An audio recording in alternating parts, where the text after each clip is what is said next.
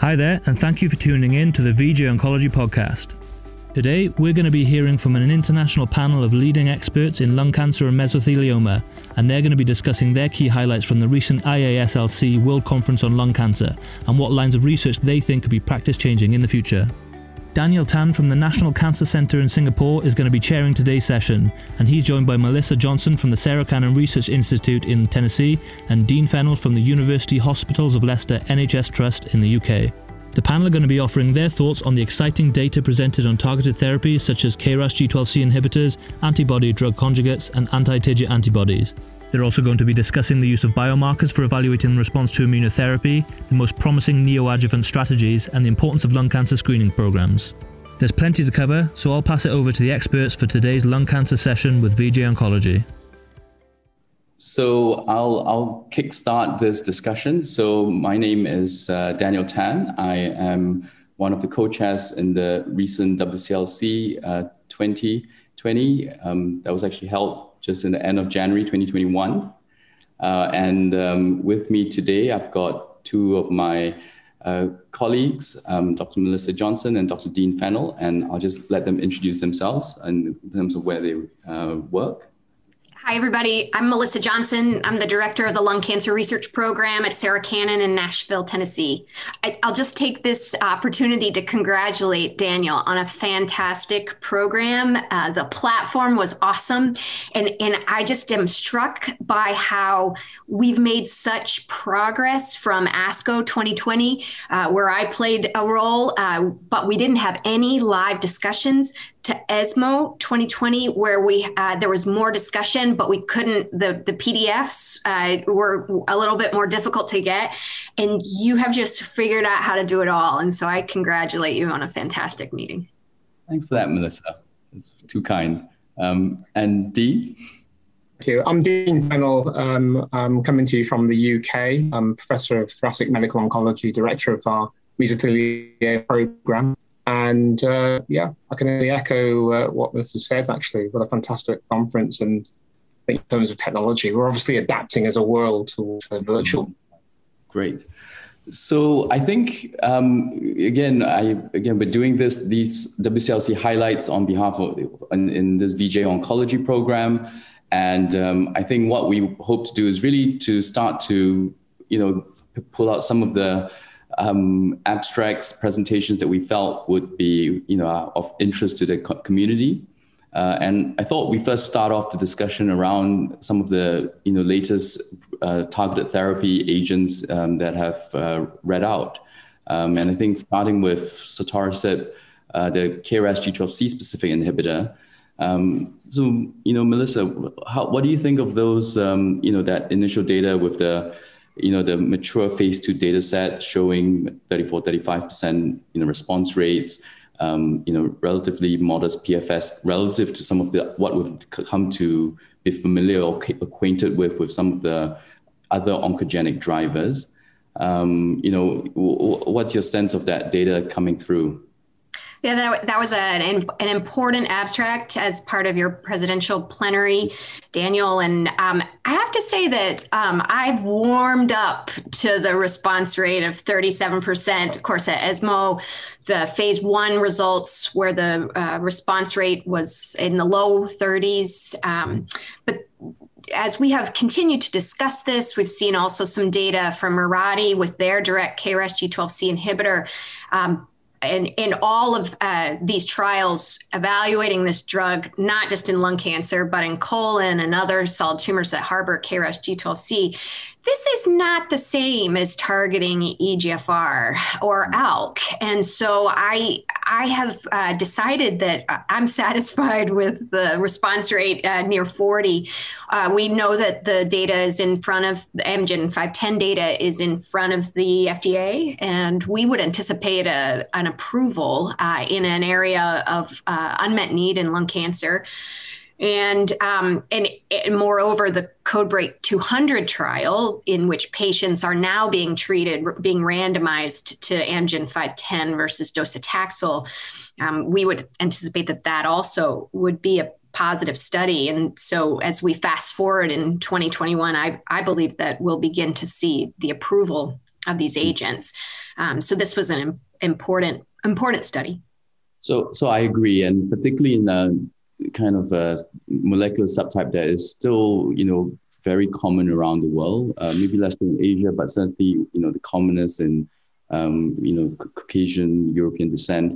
And, here we have a total unmet need in terms of targeted approaches. So I think that's really going to be welcome. I suppose the challenge is, again, where do you see the future of this going into the first line setting? And I think that's going to be somewhat more tricky with that, level of activity that we've seen so far, given the fact that, our first line treatment options in this particular group of patients with this high preponderance of smokers, smoking patients, smoking history, where we know checkpoint inhibitors and chemotherapy, do provide fairly durable long-term outcomes. So that's really going to be a key challenge in terms of how we're going to improve upon some of the initial readouts with single agent inhibitors. True. I think a very natural question is, how does this move into the frontline space? I think we do see that KRAS G12C, of course, is a neoantigen that we know of. And so these patients do respond well to PD-1 inhibitors. We saw in the plenary data that irrespective of PD-L1, patients respond to the KRAS G12C agent in addition. I think a natural question is, could we find a chemotherapy-free option with immunotherapy and a direct KRAS G12C inhibitor in the frontline setting, and exactly who those patients are? I think some of the co-mutation data may lead us to the right patient population.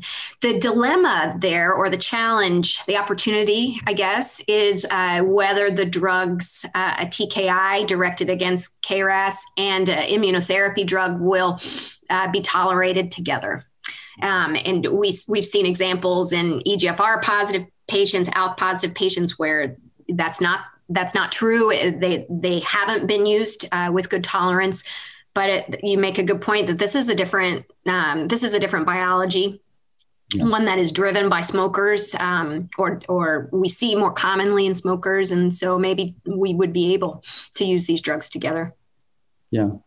So I think we really anticipate, the readout of some of the longer term or the randomized data for those for these KRAS G12C specific inhibitors, as well as some of the combinations that are really now being ramped up in early phase clinical trials. Maybe we can switch gears to talk about one of the emerging classes of ADCs that seems to now find a role in multiple cancer types. With HER2 ADCs, as well as TROP2, as well as HER3. And we've seen a few of these being reported in relatively, smallish phase 2 studies. I think many viewers may not be 100% familiar with, ADCs as they're still very much in development. Maybe, Melissa, could you kind of share some of that experience that you might have with these ADCs, and which one in particular, you're excited about? Sure.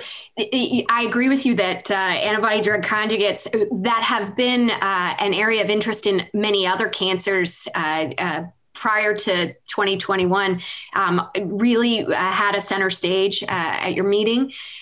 In particular, so just to step back, antibody drug conjugates are monoclonal antibodies attached to a linker and a payload. And the payload is chemotherapy, and in particular, there were 3 antibody drug conjugates that I think of from your meeting: the HER2 T-DXd trastuzumab deruxtecan, the TROP2 directed antibody drug conjugate. Let me look at my notes for how to say its name. Datopotamab, and that's DS-1062. And then U3-1402 is a HER3 antibody drug conjugate being developed in particular for patients with acquired resistance to osimertinib. I think it's just important to say that in the common platform that those three drugs share, made by Daiichi Sankyo, is the exatecan payload, but they all work a little differently depending on where they bind.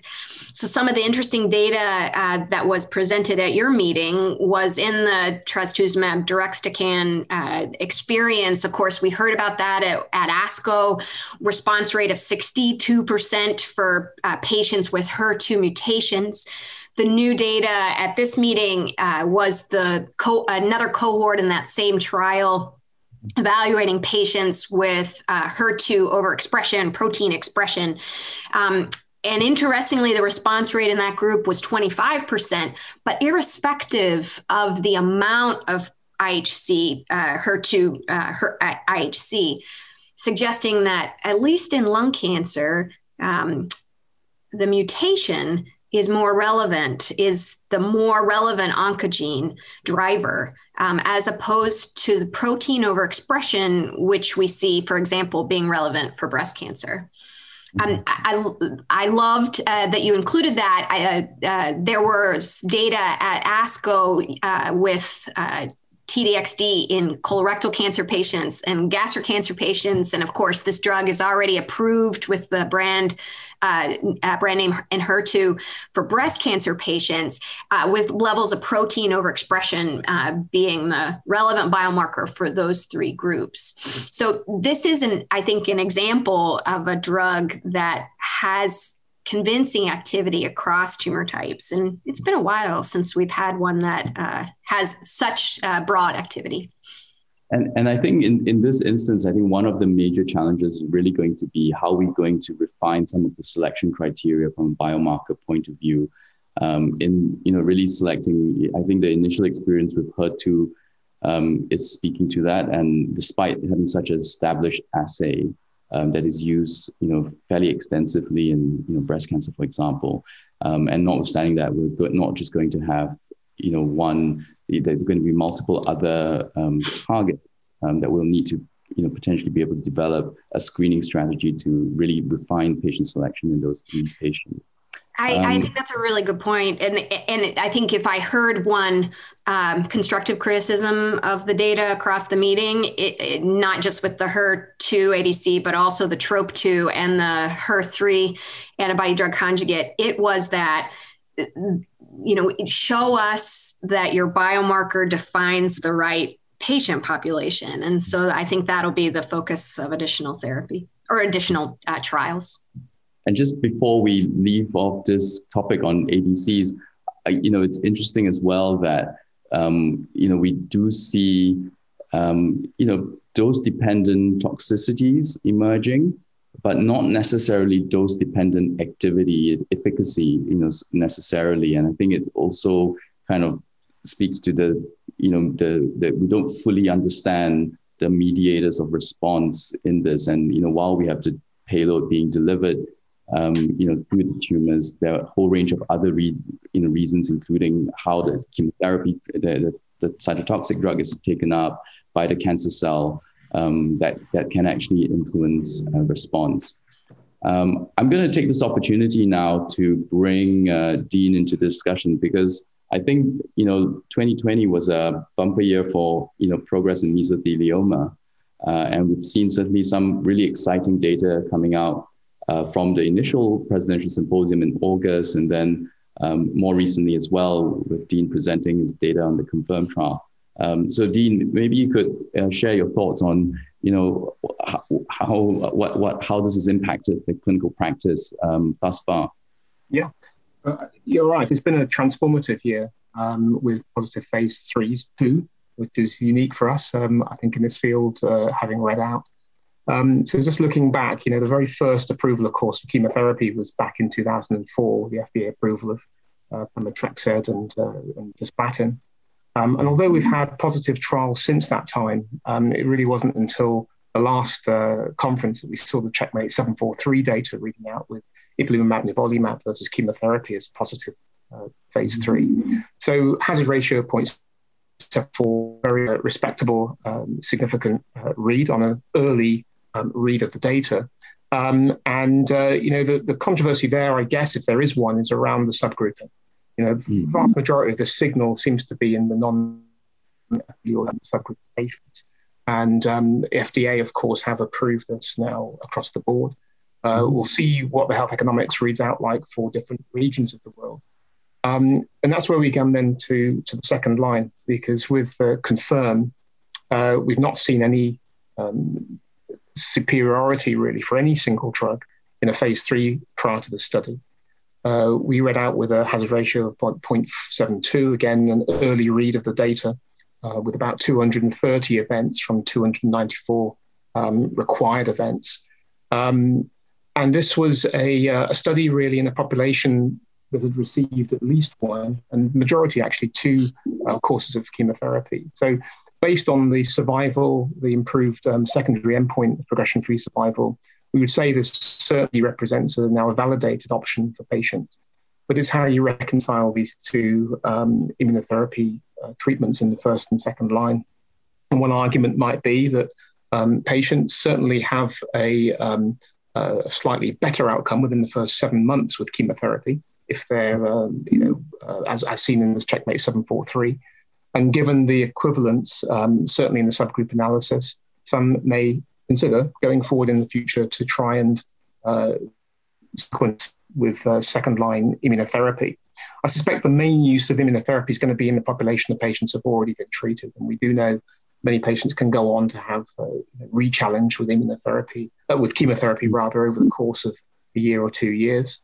This will clearly be an option for them. I think in the future, the gravity is definitely towards frontline immunotherapy. It has to be. We've seen that in lung cancer. With chemotherapy studies now currently ongoing, we may well see phase 3 data emerging with chemoimmunotherapy combination, perhaps which show very favorable data in the epithelioid subgroup, giving us further choices in that frontline setting. And maybe a question to you with regards to your thoughts around that difference in epithelioid and non-epithelioid histology with regards to frontline. I mean, beyond that, is there a biological basis for that difference that you see? So for a long time, certainly based on some of the preclinical and translational PD-L1 expression studies, it was suggested that the sarcomatoid might be a more sensitive subgroup for immunotherapy. I think PL3 showed this very clearly, actually, that these two subtypes don't appear to be different for sensitive combination. Rather, the positive, strong signal that we see in the non-epithelioid is a consequence of the poor benefit from chemotherapy. So the hazard ratio of about 0.4 was due to the low, sort of short PFS associated with the chemotherapy. So the histology is something that we've always known, which is that it's prognostic, negatively prognostic, relatively for the non-epithelioid. When we look at the placebo control in the relapse setting, we did see no difference essentially in survival we saw a survival advantage for the epithelioid in relapse. That sort of difference was narrowed significantly in the non-epithelioid, but we have to remember that it was an underpowered overall survival in this presentation, and that we're waiting for more events, I think, in the non-epithelioid to see exactly how they do. But just to answer your question and summarize, I think that immunotherapy works equally well in these two subtypes, but chemotherapy doesn't. Interesting. And, I think really congratulate you for, running that investigator-initiated, study coordinated out of an academic unit. Where do you see kind of future combinations? And, I guess that question as well to Melissa, what are the, what are you excited about in terms of future treatment options for mesothelioma? If I may just briefly say, I think with our growing understanding of the genomic landscape, Nick Waddell, actually, from Australia, gave a nice overview of the genomic landscape in this conference. We now have very frequently occurring tumor suppressor targets that may be actionable. We presented some data, we actually published some data, which we presented at ASCO last year, on PARP inhibition in BAP1 mutant patients. Study met its primary endpoint as an investigator-initiated phase 2. We've got data we'll be presenting on targeting CDKN2A. And I suspect the opportunities to target things like the Hippo pathway as we develop new approaches. So yeah, I know we're 10 years behind lung, but it'd be nice to sort of see synthetic lethal approaches which demonstrate specific for the relapse setting, because the population is so heterogeneous. And Melissa, I mean, I guess you have something to say to that with the advances in specifically cell therapy or other kind of ADCs.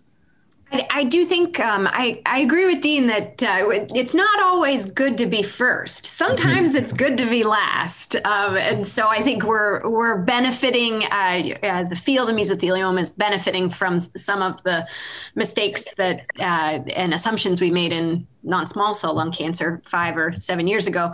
I'm excited about CAR T cell therapy in mesothelioma patients. There was multiple discussions that featured Prasad Adusumilli's work with a mesothelin-directed CAR at Memorial. There's also a French group that has had similar successes with intrapleural administration. I think that's a really important aspect of both of the works, and maybe why CAR T cell therapy will gain traction in mesothelioma relative to non-small cell or small cell, for example, that is more systemic. One of the challenges of CAR therapy is getting the CAR T cell to the tumor. And so that's easier if you're putting it right up next to the cancer within the pleural space. We have a mesothelin-directed CAR made by TCR Squared at Sarah Cannon, and we've been very impressed with the ability of patients and the interest in patients to travel. It almost reminds me of EGFR or an ALK patient population. They are younger, they're informed about their cancer, and they're looking for the very best therapies.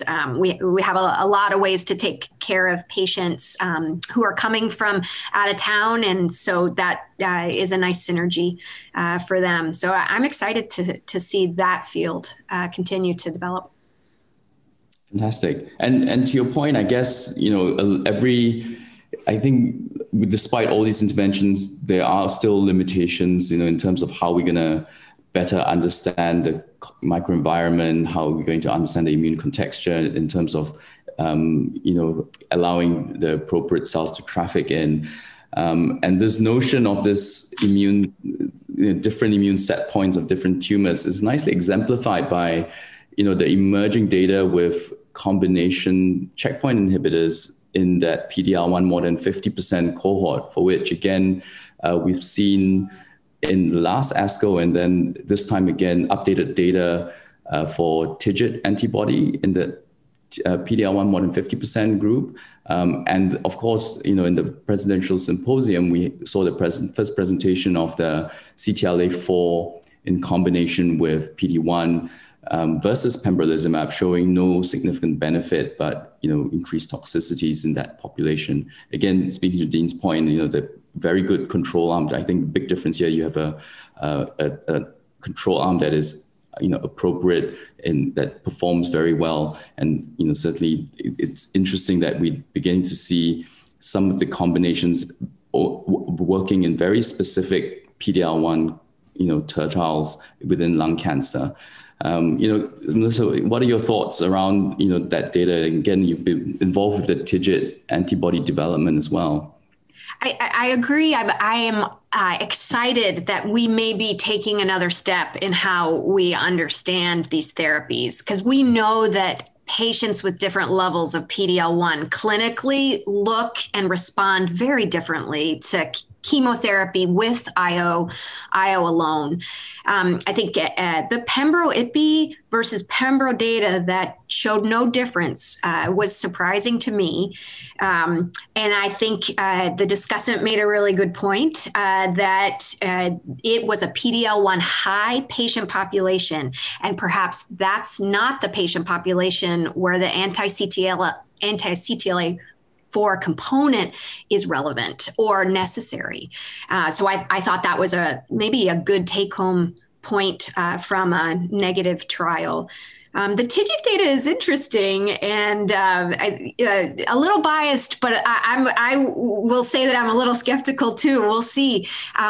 The Cityscape data showed that for patients, the addition of tiragolumab, an anti-TIGIT antibody, to atezolizumab in a newly diagnosed advanced patient population, there was a small improvement in response rate and PFS in the intent to treat patient population, but that increased in a PD-L1 high group of patients.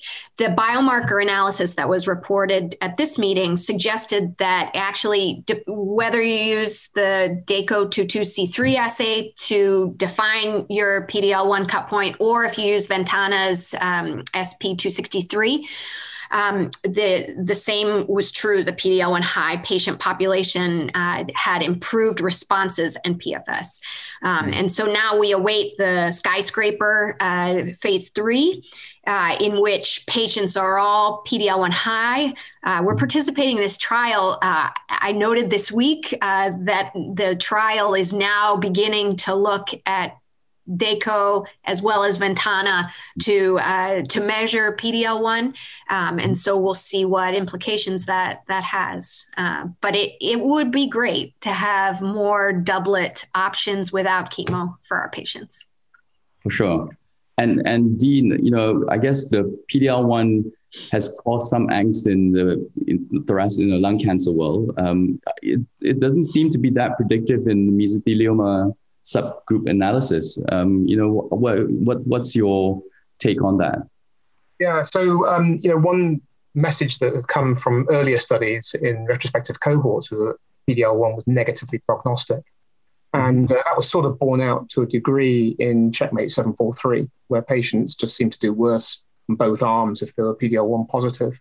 I think the main challenge definitely has been around the type of clone that's been used in studies. Cell signaling has been used, for example, in the PROMISE study, very high expression rate, somewhere around 60%, I think it was. We've seen consistent results with the DACO22C3. I think Boston ran a large retrospective cohort study. We've run other studies, actually some clinical trials in which we've used 22C3, and we're consistently seeing somewhere in the order of about 20-25% expression. But that's measuring almost identically to how we measure in lung cancer using the tumor proportion score and the various levels. One of the things I should say is that we did only present the greater than 1% versus less than 1% cutoff. We will have data actually with mature survival and confirm looking at the greater than 50% to see if there is anything there, either prognostic or predictive. But you're absolutely right. We saw nothing to suggest any predictive or prognostic effect in a placebo-controlled study. And is there a signal for human mutational burden in mesothelioma? So, actually, again, Nick Waddell covered a little bit of this, actually. The mutation burden is very low in mesothelioma. In UTGA, the upper limit for, I think, one patient was 8 mutations per megabase, and the average is around about 2. So that 10, mutation per megabase that we see in lung, we're way away from that. I think Aaron Mansfield from the Mayo has published on this, and we know the genomic landscape because it's so different in mesothelioma. We see a lot of copy number losses, possibly chromothripsis or some, unusual transformative event during the evolution of the cancer that leads to a lot of genome rearrangements. And it's probably through these rearrangements that we're seeing neoantigens form. And that's not being picked up using conventional sort of sequencing approaches.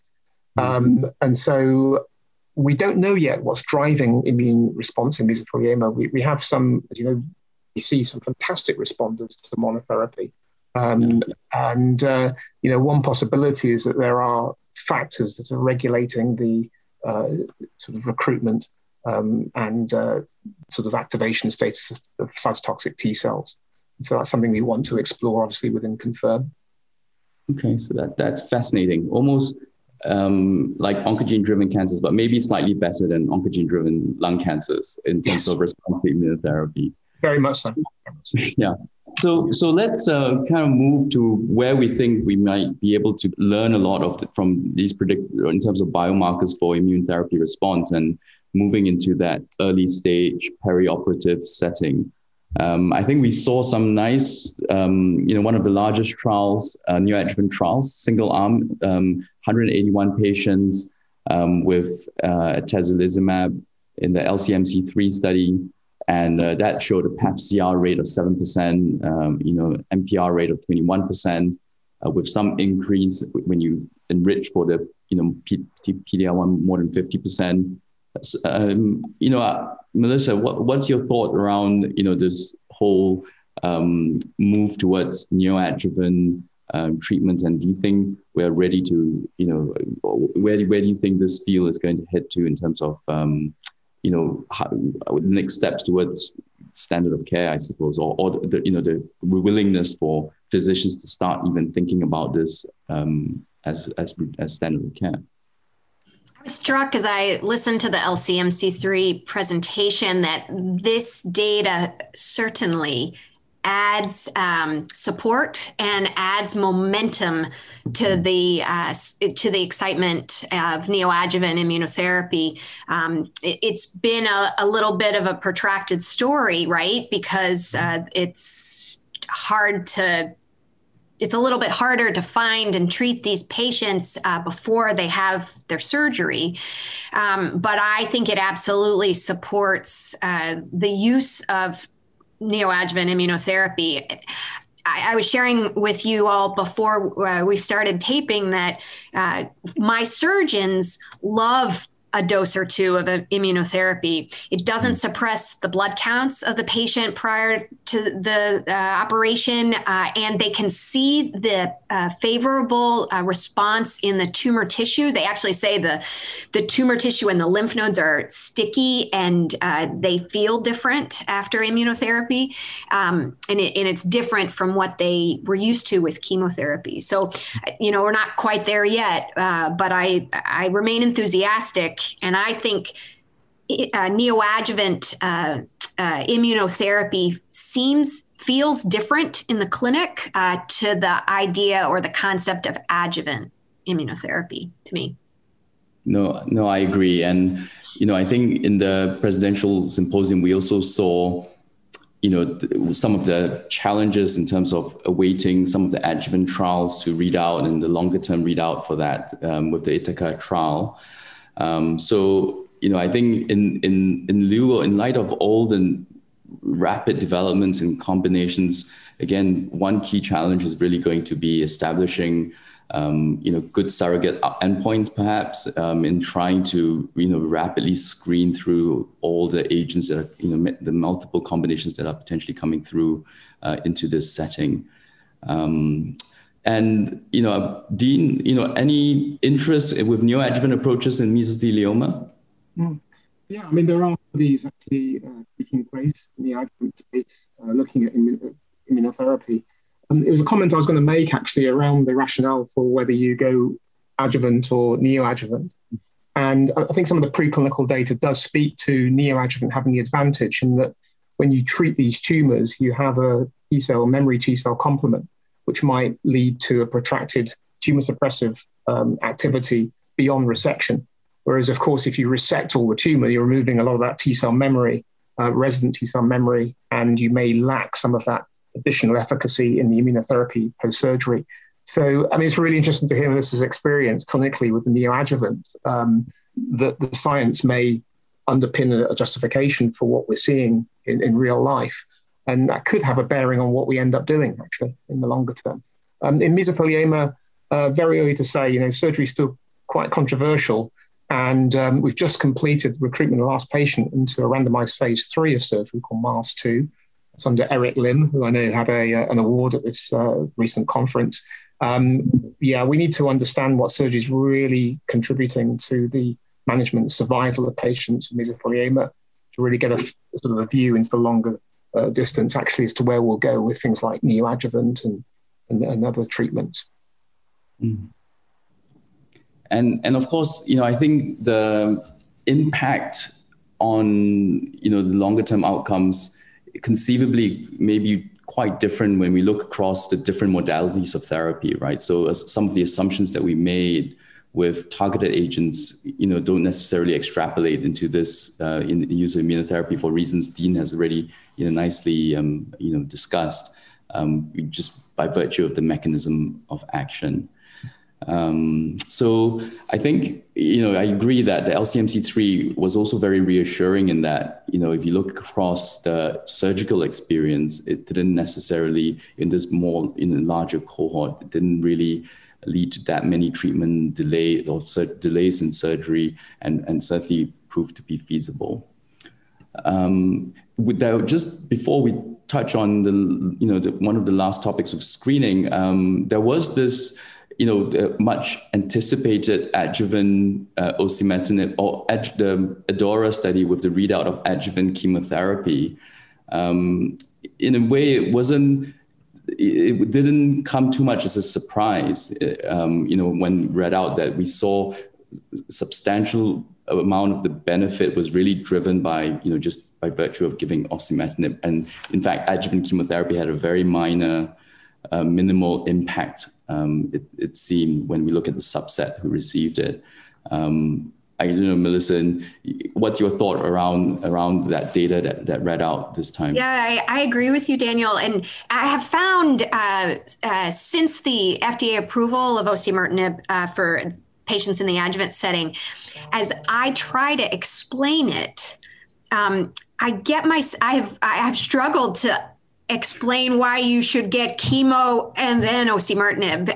And so it's convenient that the larger magnitude of benefit, or the larger proportion, I should say, of benefit was in the targeted therapy. In the ADAURA trial, of course, patients received chemotherapy, as was the investigator preference and the patient preference likely.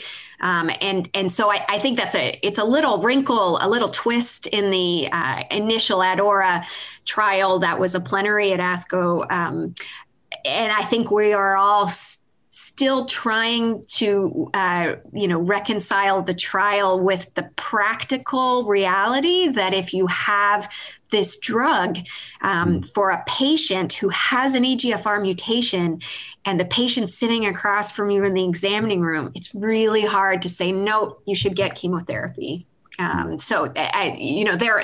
Clearly that's a controversial topic, and I mean no disrespect to all of our colleagues that worked so hard to establish the benefit of platinum-based chemotherapy for patients with in the adjuvant setting. But I do wonder if this is also the tipping point towards a more targeted approach in the adjuvant setting. And I guess how much are you looking forward to maybe some of the longer term readouts of this trial, right? I mean, that's clearly one of the things that is still favoring chemotherapy. If you, for whatever you say, there's still that at least long-term survival benefit. Whereas I guess with the adjuvant TKI now, we're kind of not quite with that data. It's true. I think it does remind me of the adjuvant Herceptin story in breast cancer, though, where they had this same, and I say they had this same discussion and argument even when the initial results came out, and look how we use Herceptin in the adjuvant setting now, and other HER2-directed therapies. So I am cautiously optimistic that we'll see a survival benefit in this setting as well, given the hazard ratio in the data presented. Okay, and I guess that we move to the lung cancer screening, which is an important topic, of course. I think what we saw this time was the data emerging from a screening study coming out of Taiwan, 12,000 patients, approximately 12,000 patients that were treated. It was single arm, and the patients there was a fairly high incidence of lesions being picked up. I think it was approximately 3% thereabouts. What are your thoughts around, I guess, in the uptake lung cancer screening in the US, and how does this data fit into some of your thoughts around screening? Well, I think it opened my mind to the idea of what a high-risk patient is that doesn't have a personal smoking history. And of course, the NLST data and the Nelson trial defined a patient population with a significant smoking history. So it gave me pause. One of my breast cancer colleagues texted us in the United States the number of patients being diagnosed and maybe treated with breast cancer. Those statistics are high, and maybe it's the death rate, have surpassed that of lung cancer females. And so, she happened to say, gee, this is a shame. This isn't something to be proud of yesterday. And I found myself thinking about is it the Taylor study, the screening study? Talent, yeah. Talent, thank you. And it does seem as though there are factors at play that are becoming more relevant, I guess, as we go along. No, I agree. And, I think it's really something that we've recognized for a while in terms of the preponderance in Asian female. And it's certainly something that really, I guess the question is, what's next in terms of we can't necessarily make those assumptions that these non-smoking diagnosed tumors or cancers are necessarily going to behave or have the same biology as the screen detected cancers coming out of NLST or Nelson. Yes. And I think that's still a big question mark as to whether you would necessarily see the same mortality benefit. And I guess that's really where we are now in terms of how we move forward with this. I do think that whether you would like it or not, even as we speak, there are, a lot of so-called health screening practices that are, not necessarily that are, doing CT scans, and we know that CT scans are becoming, they are fairly ubiquitously done in some quarters. So, I think there needs to be a framework at least to be able to increasingly capture some of this data. And try to make sense of how we're going to move forward with a viable screening strategy. Daniel, I'll just say the other fascinating thing about that abstract was this idea of the cooking index. That we were in my clinic, we were Googling it. My nurse practitioner was like, "What is that?" It was a question that was addressed in the live discussion afterwards, but I think that data has uncovered a risk factor that maybe I hadn't appreciated before. Yeah, and I think this is also the key with some of the efforts that ISLC was trying to do is ensure that whatever screening effort that's going on around the world hopefully doesn't just happen in a silo, and as much as possible to learn from the various experience and the nature of the nodules that may be screen detected. I think that ultimately will allow us to, as I said, develop more rational guidelines moving forward. So I think those are some of the key things. Any other kind of thoughts from WCLC, Dean and Melissa? The only other thing I might add is I thought that there was some fantastic discussions around the idea of acquired resistance to immune therapy, and I think the title of the session was Bench to Bedside. I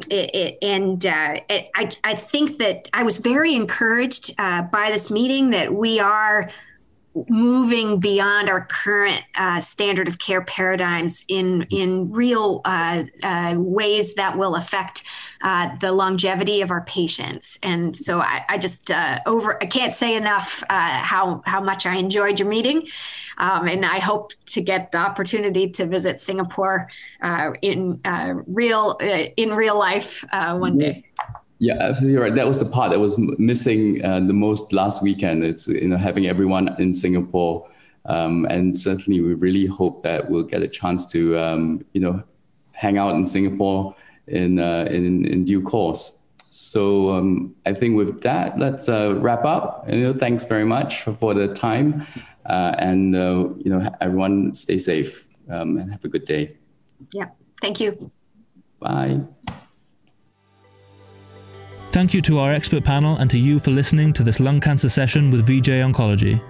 If you found this podcast useful, please leave a review and subscribe on your favorite podcast app, including Apple and Spotify, so that we can continue to deliver our expert-led content directly to you. Follow us on Twitter at VJ Oncology to join in the conversation, and visit vjoncology.com for the latest updates in the field.